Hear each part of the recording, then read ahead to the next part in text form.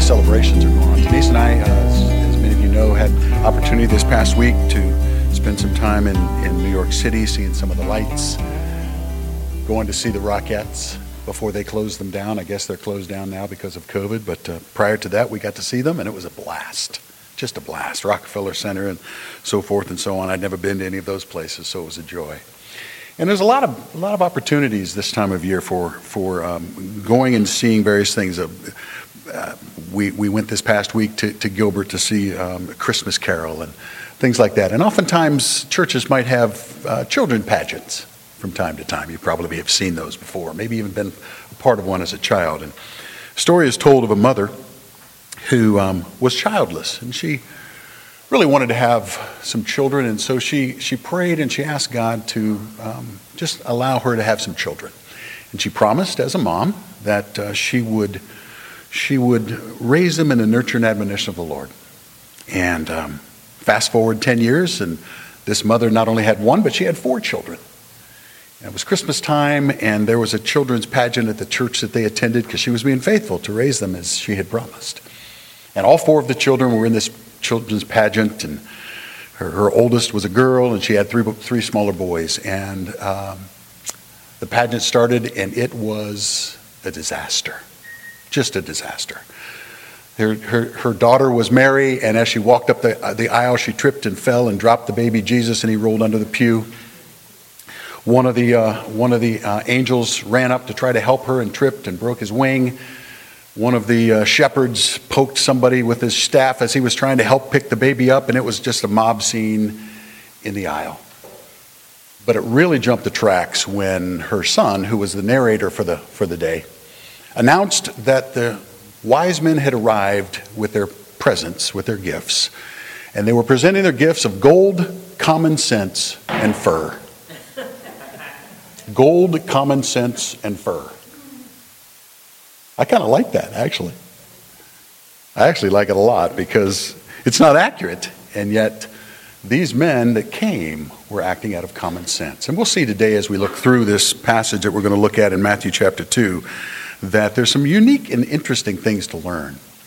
We're not going to solve all of the mysteries that exist there around their arrival and the interaction with the people and the culture of the time, but rather my prayer has been that we'll see some ways that God moves them to accomplish what they accomplished, and he's working in the same ways in our lives to move us to grow, to worship, and to become more like the folks that he desires for us to be. So you have your Bibles there. Please open them to Matthew chapter 2, and let's read the first 12 verses of this wonderful passage.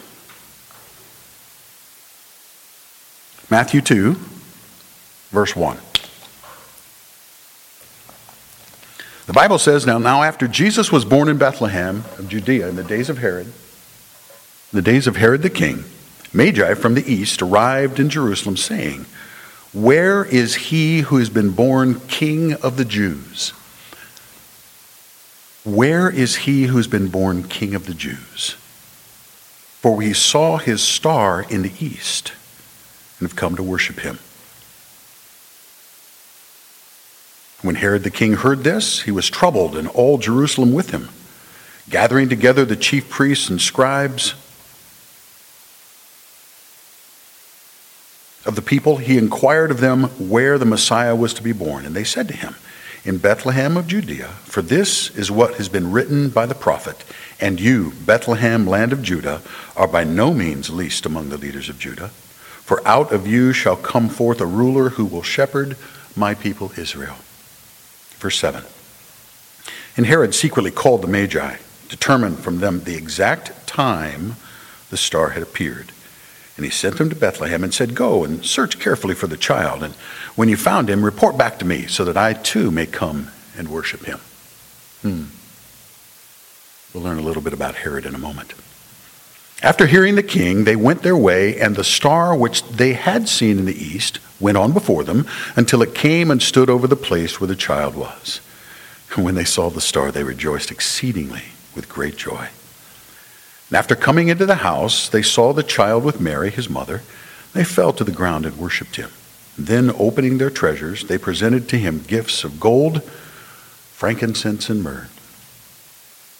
And having been warned by God in a dream not to return to Herod, the Magi left for their own country by another way. Let's pray together. Father, as we look at this special passage, we learn more about these wise men, the circumstances of their lives, and the way that you orchestrated all that they did and all that they were to accomplish in order to show your greatness and your goodness. Help us to see what you've done in their lives and be able to determine how those same things are happening in our own, that you're leading and guiding us. So open your word, be our teacher today, we pray. We're grateful that we can share this time together in your word as we fellowship with the body of Christ. We pray together in Jesus' name. Amen. Isn't it interesting that Matthew, the gospel writer most focused on showing the Messiah in the Old Testament, begins in chapter 1 with his genealogy, his right to kingship, that he was king, is king, and then he moves on to this story.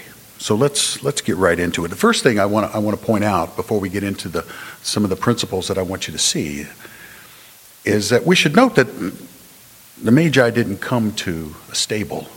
They came to a house. You see it there in verse 11? Look there with me again. After coming into the house, they saw the child with Mary, his mother. If your nativity scene outside your home or on your hearth includes the wise men, oops. Sentimentally, perfectly fine. Historically, it didn't happen that way. They couldn't possibly have gotten to the manger. They had journeying to go through. It was perhaps a year, maybe a year and a half before the Magi before the Magi arrived and inquired of Herod. And it causes my curiosity to kick in. This is the first thing I want you guys to see. It causes my curiosity to kick in. And what are Mary and Joseph still doing in Bethlehem? As you remember the story, they were in Nazareth, and they were called down. In fact, we read a little bit about it this morning in Luke chapter 2. They were called down by Caesar, because God had orchestrated through Caesar to have Joseph and Mary be in Bethlehem at the right time. And because of the census, they needed to move down to Bethlehem, and the census was taken, and Jesus was born, and yet Mary and Joseph are still there, some year and a half later, as the wise men are traveling. Why?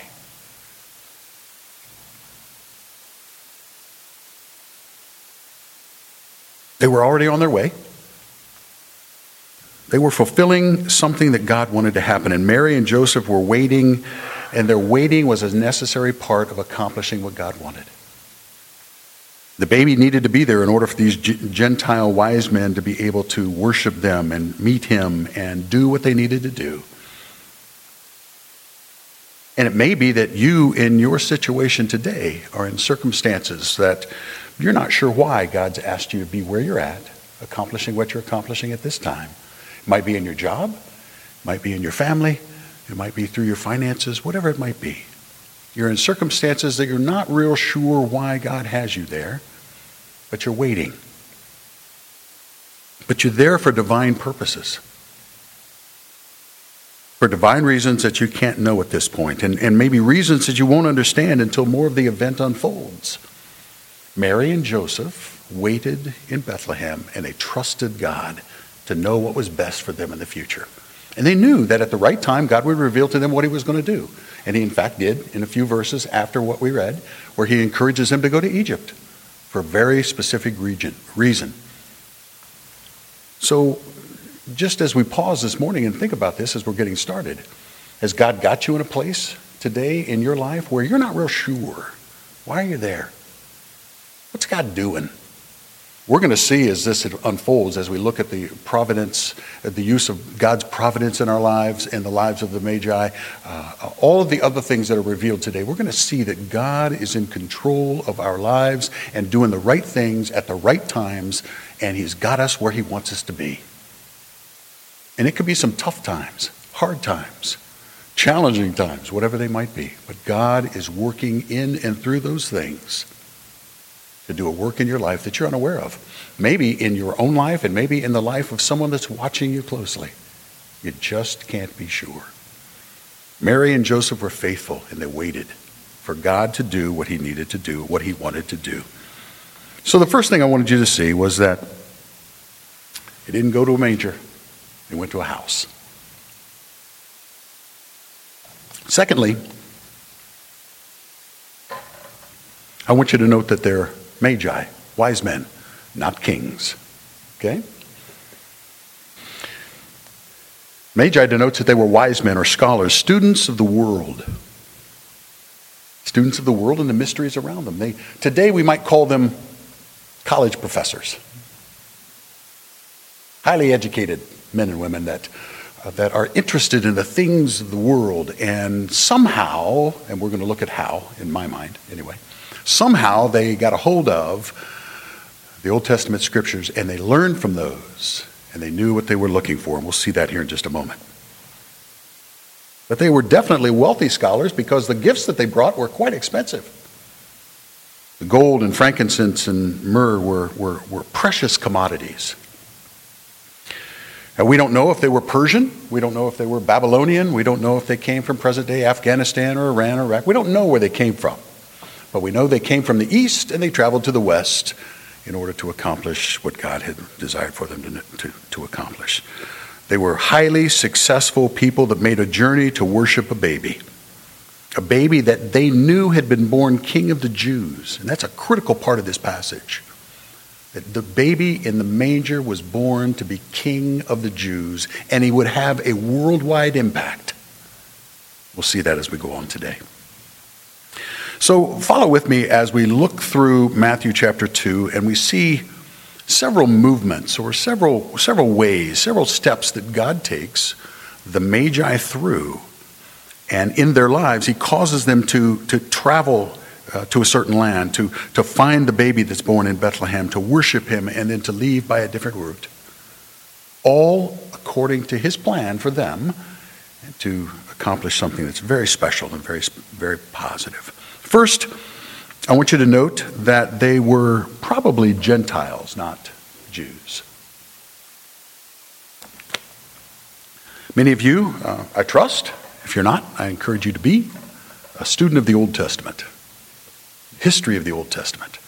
Those of you that are probably are aware of the kingdoms, the Jews, that after a certain time period, there was a northern kingdom and a southern kingdom. And we also know from the Old Testament and from other history books that around 722 years before the birth of Christ, the Persians came to the northern kingdom, the 10 tribes of Israel, and they took them into exile.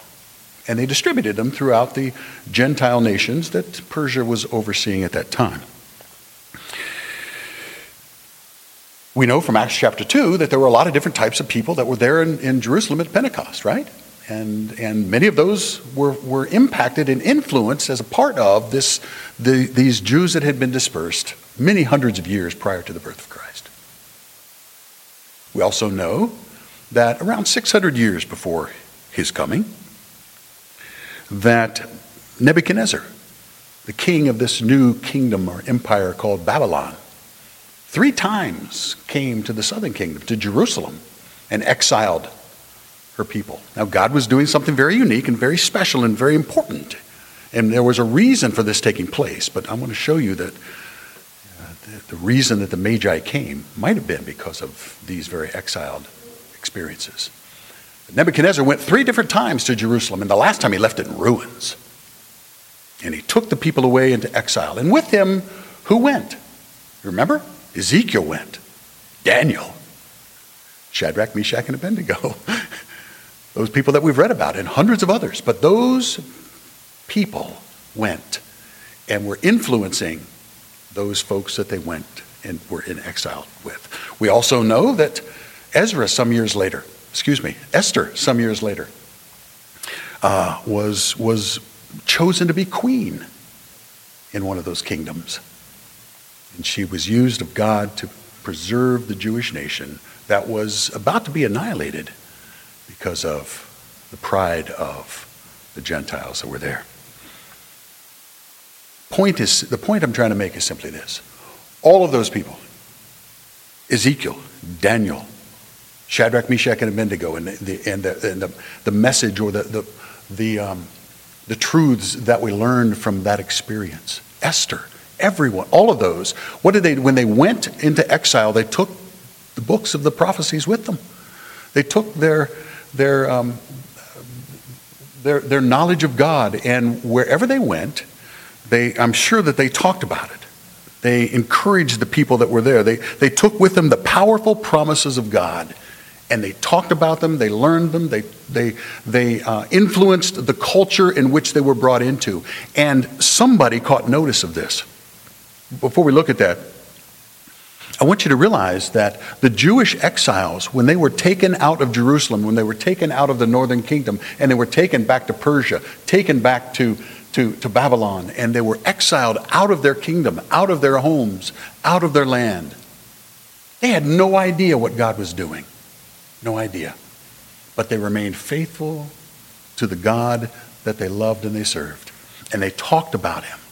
They celebrated him. They worshiped him. They continued to develop the relationship that they knew they needed to develop with the God that they loved. They had no idea what he was doing.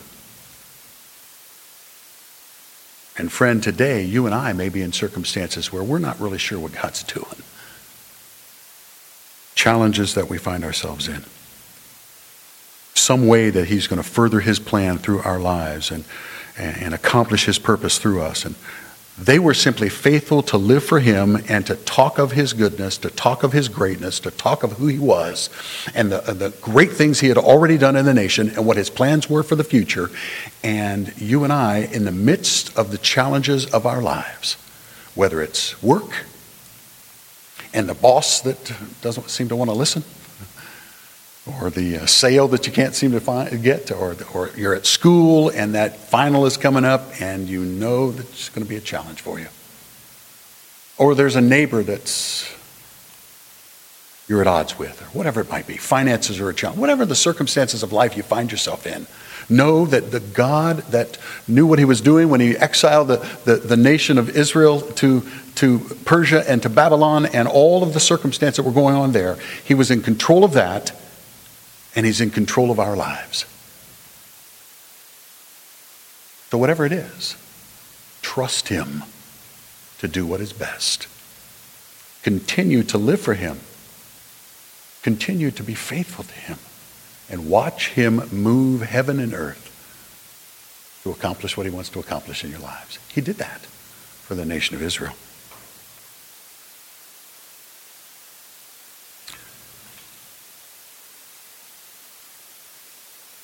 So as they were in exile, this group of scholars, these magi, caught the vision. They caught this possibility of peace on earth, that goodwill toward men in whom God is well pleased. These Gentile scholars knew that there was a king promised because they were in the scriptures that the Jews brought along with them into exile.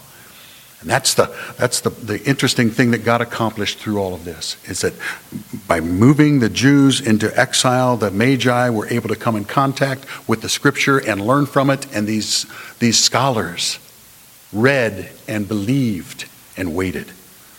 They knew that this king would have a wonderful destiny was promised to him, that he was worthy of worship.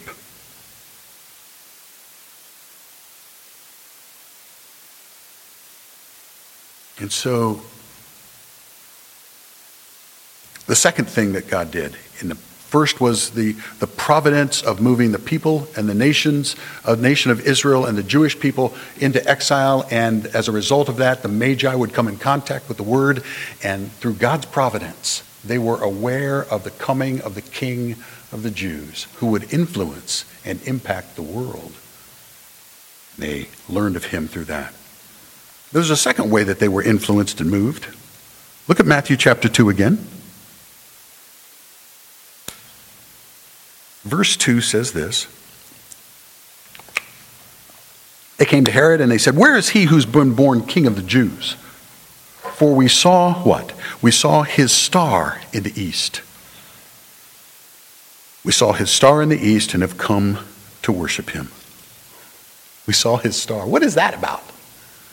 You know, every time we see pictures of the kings, setting aside that there's always three of them in the picture.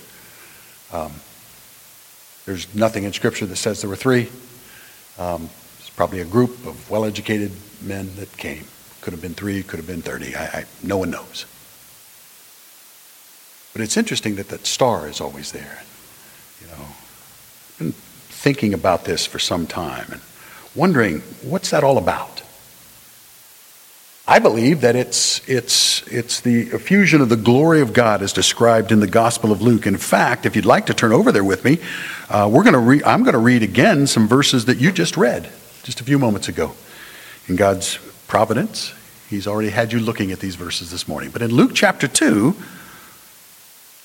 verse 8, it says this: "In the same region there were some shepherds staying out in the fields and keeping watch over their flock by night, and an angel of the Lord stood before them." And listen, "the glory of the Lord shone around them, and they were so afraid." Then down in verse 13, it gets better.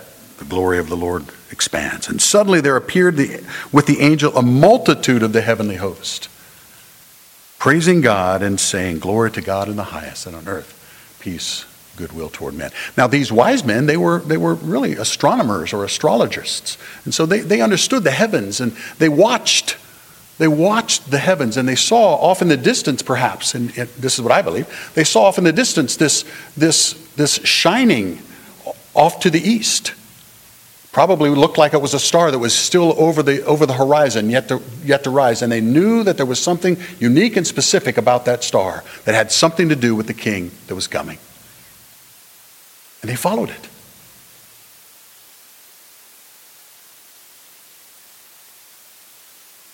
And that's the second thing that God used in the lives of the Magi. It was a very special interruption into the normal rhythms of their life, a special invasion of the normal rhythms of the sky. Remember, they were already looking for him. They already had an informed curiosity. They'd read the Scripture. They knew what was coming. They knew that someday there was a king of the Jews that was going to come, that was going to bring peace to the world. They had an informed intelligence, and as they logically had reasoned through the Scriptures and realized that this star they saw off in the east was unique and signified the coming into humanity of the King of the Jews. And they understood this. They understood this. And the result was they were moved and they yearned to see it, to experience it, to worship him, and they believed. And again, my friend, this is something that I was really challenged by these past few weeks as I thought through this. And it's something that each one of us needs to think about or realize that the same type of experience is something that you and I experience on a regular basis. The invasion of God into the normal workings of life. Things that happen that you could point to and say, God's doing this. God was in that. Some of us just kind of slough it aside and say it's just the circumstances of life. But I'll bet that there are thousands of ways that you can think of and see that where God has invaded your world and protected you, revealed to you certain things that you needed to see, challenged you to grow in whatever way, just protected you in unique ways. Not to get too specific, but it could be a fire in a garage. Could be a medical issue. Could be COVID. So many different experiences and examples that we can point out in this local church where God has invaded our lives and reminded us, hey guys, I'm here. I'm real. I'm alive. I've got this. I'm in control. And I love you more than you can possibly imagine. Not only did God used the providence of the people moving into exile. He used the special invasion into our normal world to remind us he is God. Magi believed this. They saw it, and what did they do? They moved. They went. You can call it fate. You can call it whatever you want. But God normally interrupts the normal flow of things, the expected routine of things, and he reminds us that he is on the throne and he is our God. And friend, if you're here today and you've never made that decision to receive Jesus Christ, he's doing the same thing for you. He's reminding you and revealing to you through unique invasions into your world where things are handled, things are revealed, things are answered. You're protected. And he's reminding you that he loves you and he is forgiven, and all you need to do is come to him in faith to find forgiveness. He's real. The Magi knew that. When they saw the star, it moved them. It moved them to travel, to worship, to bring gifts.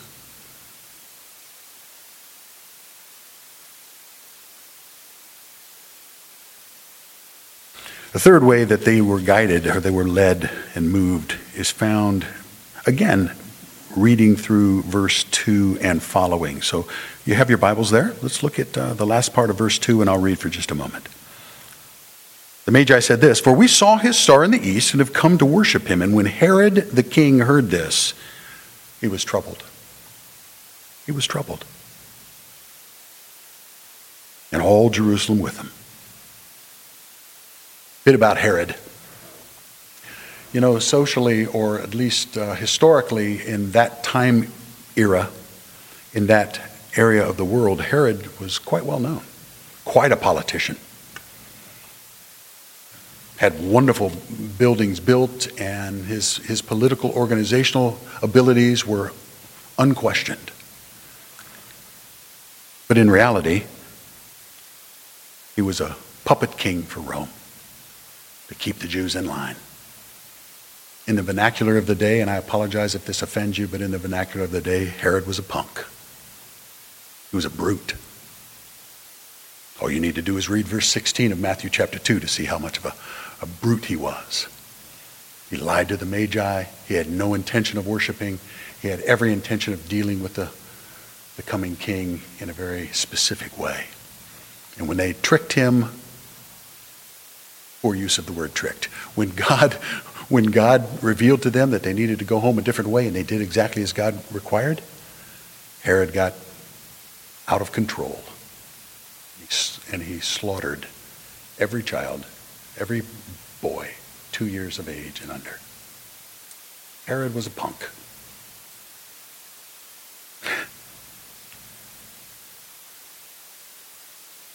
The point that I wanted you to see here is that first off, the Magi saw the circumstances and the providence of God through learning from the scriptures that the Jews had brought with them in exile. Secondly, they saw an invasion of God into their lives through the star. And what's the third thing they did? Well, it says right there. We saw his star in the east and have come to worship you. And when Herod and the king had heard this, he was troubled, and all Jerusalem, and he gathered together all the chief priests and scribes and inquired of them where the Messiah was to be born. And they said to him, what? In Bethlehem of Judea, for this is what has been written by the prophet. There it is. Providence of God draws you to his side. The invasion of God into your world encourages you to seek him out. But what do? We go to the book. We go to the book. That's what the Magi were encouraged to do. That's the third step of how God dealt with the Magi, through the details of his word. The point is simply that God has given us a book. We need to consult the book.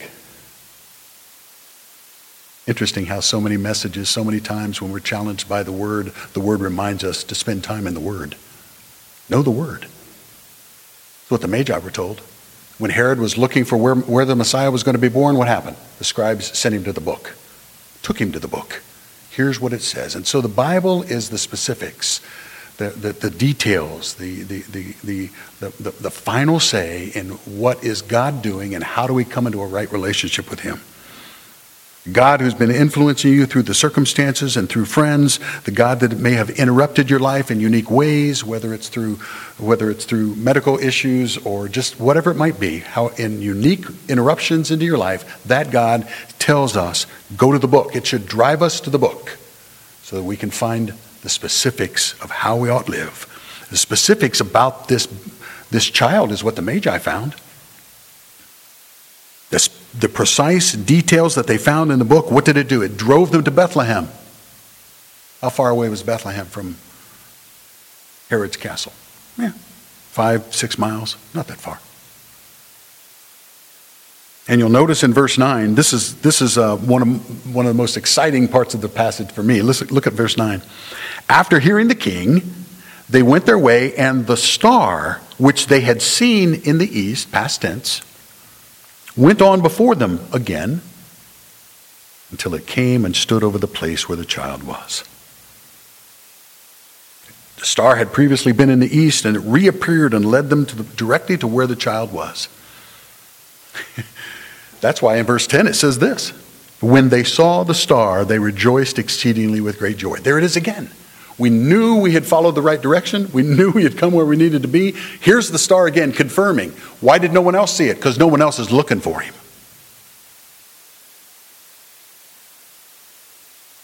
Quite a unique star. It appeared again to the Magi, apparently not to anyone else. That may be why you're here this morning, perhaps. Come to this place to meet this child, who is King Jesus. And here at the house where Jesus lived with Mary and Joseph, here their devotion was displayed, and they bowed down, they honored him, they gave him gifts, and then being warned of God to not go back to that place, they departed and went home by another route. So this story is told as being true. The pastor's name was Rob Reed. And he and his wife had been assigned new duties in Brooklyn, New York, ironically, since we were just there. They were to arrive in mid-October and restart a church that had kind of littered out. When they got there, they looked at the facility, and it was almost dilapidated. It needed a lot of work. And they knew that it would be a few months before they could invite people to come into a first service. So they decided that they would have their first service on Christmas Eve. And they worked hard. Got the facility ready. Building was almost ready to go, just a week or so yet to go. When they heard terrible news that the eastern seaboard was going to be hit by an ice storm, significant ice storm. People were supposed to stay inside, and of course it did happen. And after the storm was over, with just 3 days prior to Christmas Eve, Pastor Reed went to the facility, and of course it had been hit pretty hard. And behind the pulpit was a big wall that was where the cross normally stood. It was down, and there was a huge hole where all of the plaster had fallen down. And he knew that there was no way that he could have it ready by Christmas Eve, and so they would have to put it off. And so on his trip home to see his wife and let her know that they would have to put their plans off, he stopped at a secondhand store because they were having a special sale, and all of the money that went that particular day was going to go to needy people in the area. And so he went into the secondhand store, and he found this huge tablecloth, 8 feet by 20 feet, and it was embroidered throughout. It was beautiful. And right in the center of it was this huge cross. And he thought, this might just fit. So he bought it and quickly ran back to the church. And as he was arriving, there was an older lady that was rushing down the street, and she had missed her bus. And he knew that it was going to be about 40 minutes before the next bus would arrive. And so in order to help her get out of the inclement weather, he invited her to sit in the church while he was futzing around with this new piece of cloth that he found. And so she sat in the pew and watched him as he went up front, and it fit perfectly, by the way. And so he kind of turned this tablecloth into like a tapestry. And he knew that they were back on again. They were going to have their Christmas Eve service. And as he got done, he turned and he saw the lady had stood up and was walking down the aisle. And she just had this worshipful look on her face. And she said, "Pastor, where did you get that?" And he said, "Well, he told her the story where he'd purchased it." And she goes, "Does it have the initials MGB in the bottom right corner?" And he looked, and it did. And she goes, this is where I start to cry, so I apologize. She says, "I made that 35 years ago in Austria. As the Nazis were coming, I got it finished, and my husband asked me to encouraged me to run and get away so that the Nazis wouldn't catch me, but they did, and they sent me to a concentration camp, and I've not seen my husband since. I have no idea how that got here to New York City." And he offered to give it back to her, and she said, no, it's perfect where it's at. And so he felt the least he could do was give her a ride home. So he drove her over to Staten Island, which was a fairly long drive. She had only come to town that day because there was a special job of cleaning someone's apartment that she had found, and she needed the extra money. So he took her home and walked her up the 3 flights of stairs and made sure that she was safe. And fast forward to Christmas Eve, they held the Christmas Eve service, and it was wonderful. The place was packed. Message was right on the money. People were saying as they were leaving, "Hey, Pastor, we're going to be a part of what you're doing here."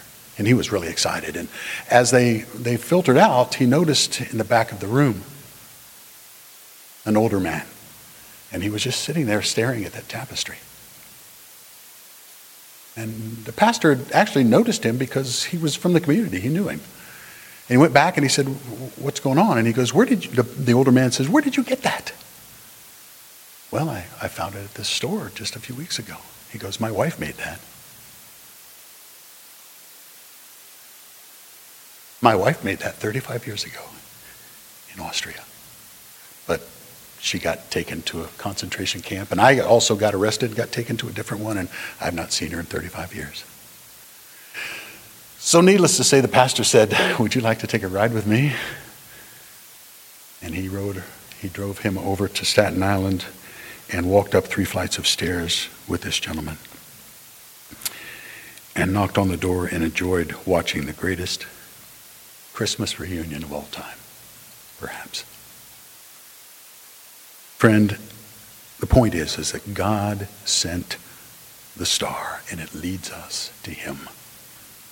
The one who stepped into the world and was laid in the manger controls the stars, controls the world. He controls the circumstances of our life. He controls your breath, your life, and he loves you. He's been working overtime to create in you the same wonder and worship that he did in the Magi. Do you still wonder? Do your eyes still twinkle? Does your mouth still smile when you think of the babe in the manger? And the worship that the Magi experienced after traveling across their known world. Some of us may be going in the wrong direction today, but he still persists. He still pursues. He still encourages. He still wants us to come back to him in love and forgiveness. Perhaps he's brought you here and me here today to experience the same love, to see the one who's born King of the Jews today. The one who will bring peace to this world. You know that day's coming? Is that great news? Peace on earth is coming, but it will come not through strength of arms, through the forgiveness that Jesus Christ offers, through redemption, through changed hearts. And then one day the King will come and he will sit on the throne of his father David, and he will rule and he will reign. And those of us that have found forgiveness in Jesus Christ will rule and reign with him. That's the baby that the Magi found.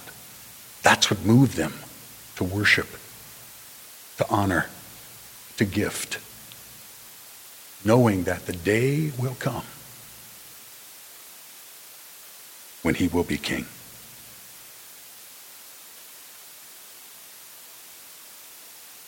You know the hymn, Joy to the World? Is it called a hymn or a Christmas carol? Whichever. You know it, right? Okay. Figured you did. Let me read a couple of the choruses to you. It says, joy to the world, the Lord is come. Let earth receive her king. Let every heart prepare him room, and heaven and nature sing. Joy to the earth, the Savior reigns. Let men their songs employ. While fields and floods, rocks, hills, and plains repeat the sounding joy. But listen to this one. No more let sins and sorrow grow, nor thorns infest the ground. You a gardener? You know exactly what that one means. He comes to make his blessings flow far as the curse is found. He is king of the Jews. He will reign as king of the world, and yet his forgiveness and his impact is personal and immediate for you, as far as the curse is found. And that curse influences our lives. And our king has dealt with that curse. His rule will know no boundaries. The Magi understood this. Learn what the Magi discovered and worship him. Let's pray together. Our Father, it very well may be that someone within the sound of my voice needs to surrender their heart to you, to kneel at the manger and submit to their King. I pray that today would be the day that they would confess their sin and welcome into their heart King Jesus. Remind us all today that the manger was the initiation of a worldwide agenda, that Christ was reconciling the world unto himself, that he's coming to purge this earth and to rule upon this earth, and there will be no end to his kingdom. Father, may we live faithful lives